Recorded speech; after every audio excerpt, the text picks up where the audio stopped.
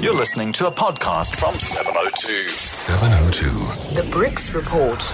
Russia. All right, our BRICS Report Russia. We have a new correspondent today, and a great pleasure to welcome Russia Today's senior political correspondent and host of Worlds Apart, the current affairs program from Moscow. It's Oksana Boyko. Oksana, welcome to the show. Good morning.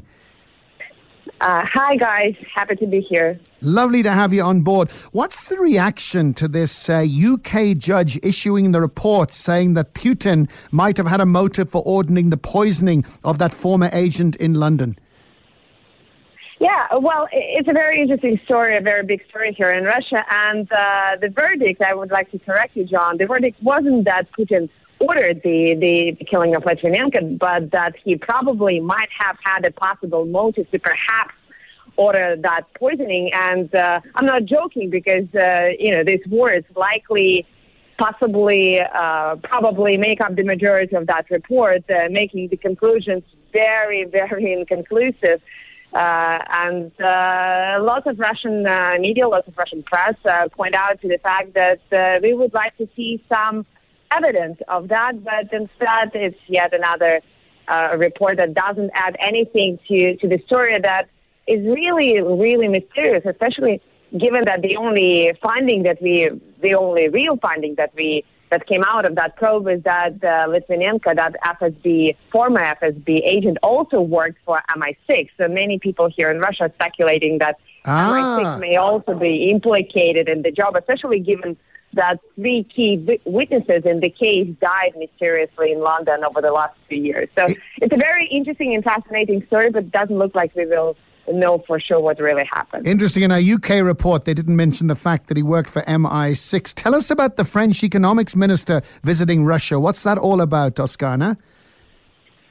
Well, that's also an interesting story, and to some extent it runs counter to the Litvinenko report, because Litvinenko report is really a big spoiler in the relationship between Russia and the UK and Russia and the West. But the visit by the French minister is important because it's one of the first visits by such a high-placed official to Russia over the past 2 years since the European Union and the United States introduced economic sanctions against Russia, and Russia retaliated. And it is one of the first signs that the two sides perhaps want to get over that. He also said that the French minister also said that the sanctions may be lifted sometime this year, perhaps in summer. And I think that's a good sign for both sides, because both sides economically at least are hurting from the sanctions, and we do want to see some improvement in the relationship between Russia and the West. And tell us about this painting exhibition and the Russians braving the cold for hours.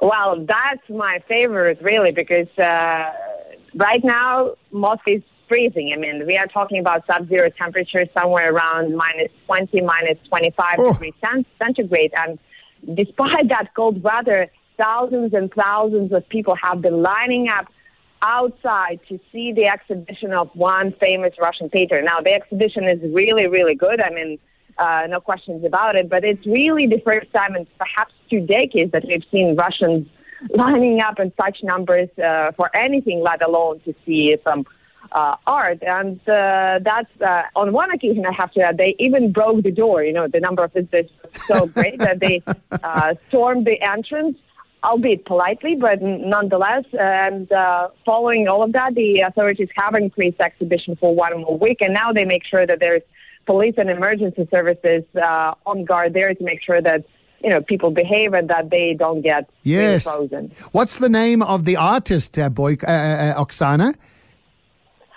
Well, his name is Valentin Serov, and he is a very well-known Russian artist. But again, I never even knew that there was such an interest in his work up until now. Fantastic. Thank you very much indeed. Lovely talking to you. It's Oksana Boyko, Russia Today senior political correspondent and host of Worlds Apart, which is a current affairs program. -20.